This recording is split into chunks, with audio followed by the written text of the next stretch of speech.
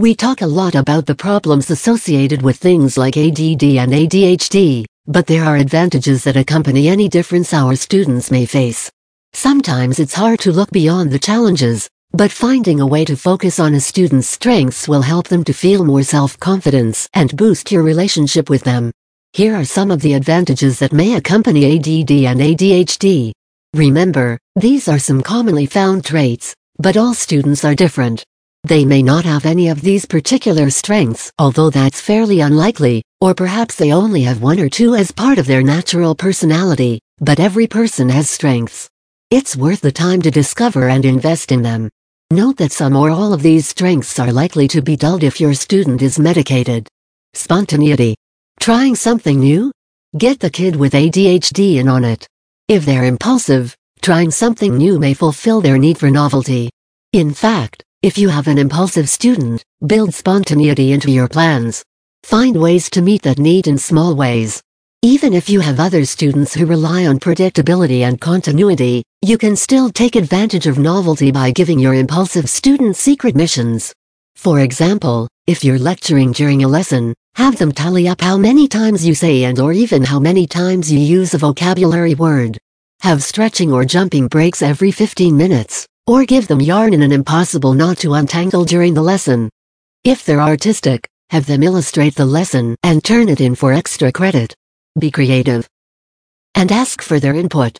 They may have lots of ideas for spontaneous ways to burn some energy. Write those ideas down, put them in a jar, and pull one out when you notice they need a change. Creativity. Many students with ADD and ADHD have an overabundance of creativity. Put that skill to use, especially if you lack creativity yourself. They may come up with wild, irrational ideas, but for every 100 ideas, there may be one absolutely genius one. Encourage them to use their creativity any chance you can. Invite them to help you solve classroom management issues like how papers are turned in or how to hand them back out efficiently once they are graded. Invite their ideas for decorating bulletin boards. Ask them to come up with a way to call everyone in from recess each day, or how to keep all the pencils from going missing by November. They may even be helpful in planning. They might enjoy helping you create a game to review content for an upcoming test, or thinking of an exciting way to introduce and practice spelling words. The more you can involve that student in the creative process, the more they will feel comfortable with being themselves. Validate those feelings of worth and include them as a vital part of your classroom family hyperfocus. Students with ADHD may become completely absorbed in certain activities. This can be an asset if that activity is something productive. When that happens to football players, writers, or actors, we often refer to it as being in the zone. Everything else just melts away, and it seems like time itself slows or stops. Nothing else is even on their radar. Not all people with ADD or ADHD have this ability or symptom, depending on your point of view, but those who do may get so caught up in doing things that aren't productive that everything else suffers. Try using transference with students who focus on things that are unproductive. If they're obsessed with drawing Pokemon, for example, ask them to create some characters to go along with elements on the scientific table as you study them. Or make historical figures into characters. Integrating the thing they seem obsessed with into the things they are avoiding can really help them use their focus to create a link between their prior knowledge and the content they are learning. It personalizes the information in a way that will guarantee they remember it, too. Some students don't need any transference. They may just need to be taught how to choose what they focus on. Encourage them as they learn more about their hyperfocus skills and help them find opportunities to use it. Quick thinking and multitasking. We suggested things above like untangling yarn during a lesson or cleaning. We talked about creating characters as a way to use hyperfocus in science or math. A lot of these things work very well for students with ADD or ADHD who multitask. Some students feel the urge to do more than one thing at a time. They have to be moving while thinking. If they aren't, their brain will find something else to latch onto that isn't productive. Give these students what they are needing. If they can dust the room while you're speaking and still answer all your questions, chances are they really need to be doing something while you're talking. Some students can be taught to take notes or draw to illustrate what you're talking about. Some students just need to be moving their bodies. Others need to be working on something consciously while working on a problem subconsciously. Ask your student who multitasks how it works for them and accommodate. Another great thing about these students is that they multitask well due to the fact that they think very quickly. They've listened, processed the problem or information, and come up with a solution before you've even finished asking the question. These are the students that are great to have nearby in an emergency. If their instincts are good, encourage them to follow their intuition.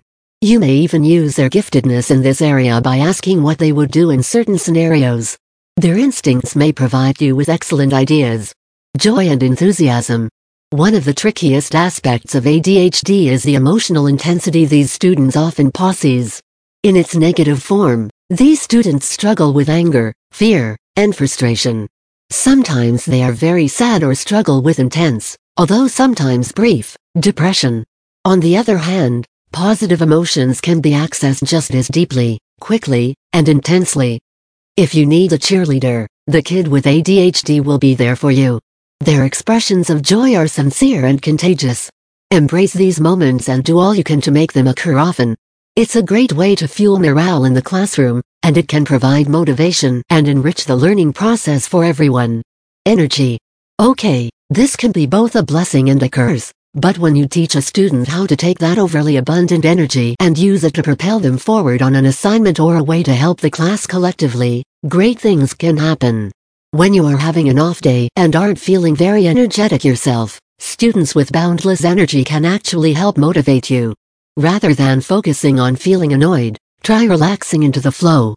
Imagine that you're soaking up some of the wild energy they're throwing about. Sometimes just telling yourself to see their exuberance as a positive rather than a negative is enough to bring you out of a funk. If nothing else, you might be able to use energetic bursts to get some cleaning done. Have the student dust, clean the whiteboard, do errands, pick up trash, sharpen pencils with a handheld sharpener. Why use electricity when you have an overabundance of energy at your disposal? Or rearrange and organize a cabinet. Conclusion. It's empowering and so meaningful for students to hear you say that their difference, which is referred to by many as a disability, can be a strength. It's powerful for you to say it to yourself.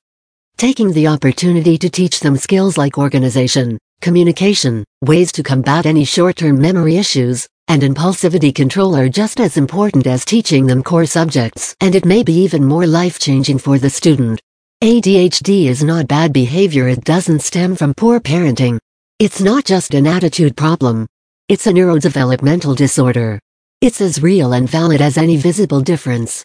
You would never tell a child missing a leg to stop hopping around and walk right, or a child with diabetes to quit complaining and drink some juice. That would be cruel. It's cruel to ask a child with ADD or ADHD to calm down, sit still, and pay attention when they don't know how to do that. Unlike some differences, a child can learn how to cope with ADD or ADHD, but your help is the prosthetic or the insulin they depend on, at least in the beginning.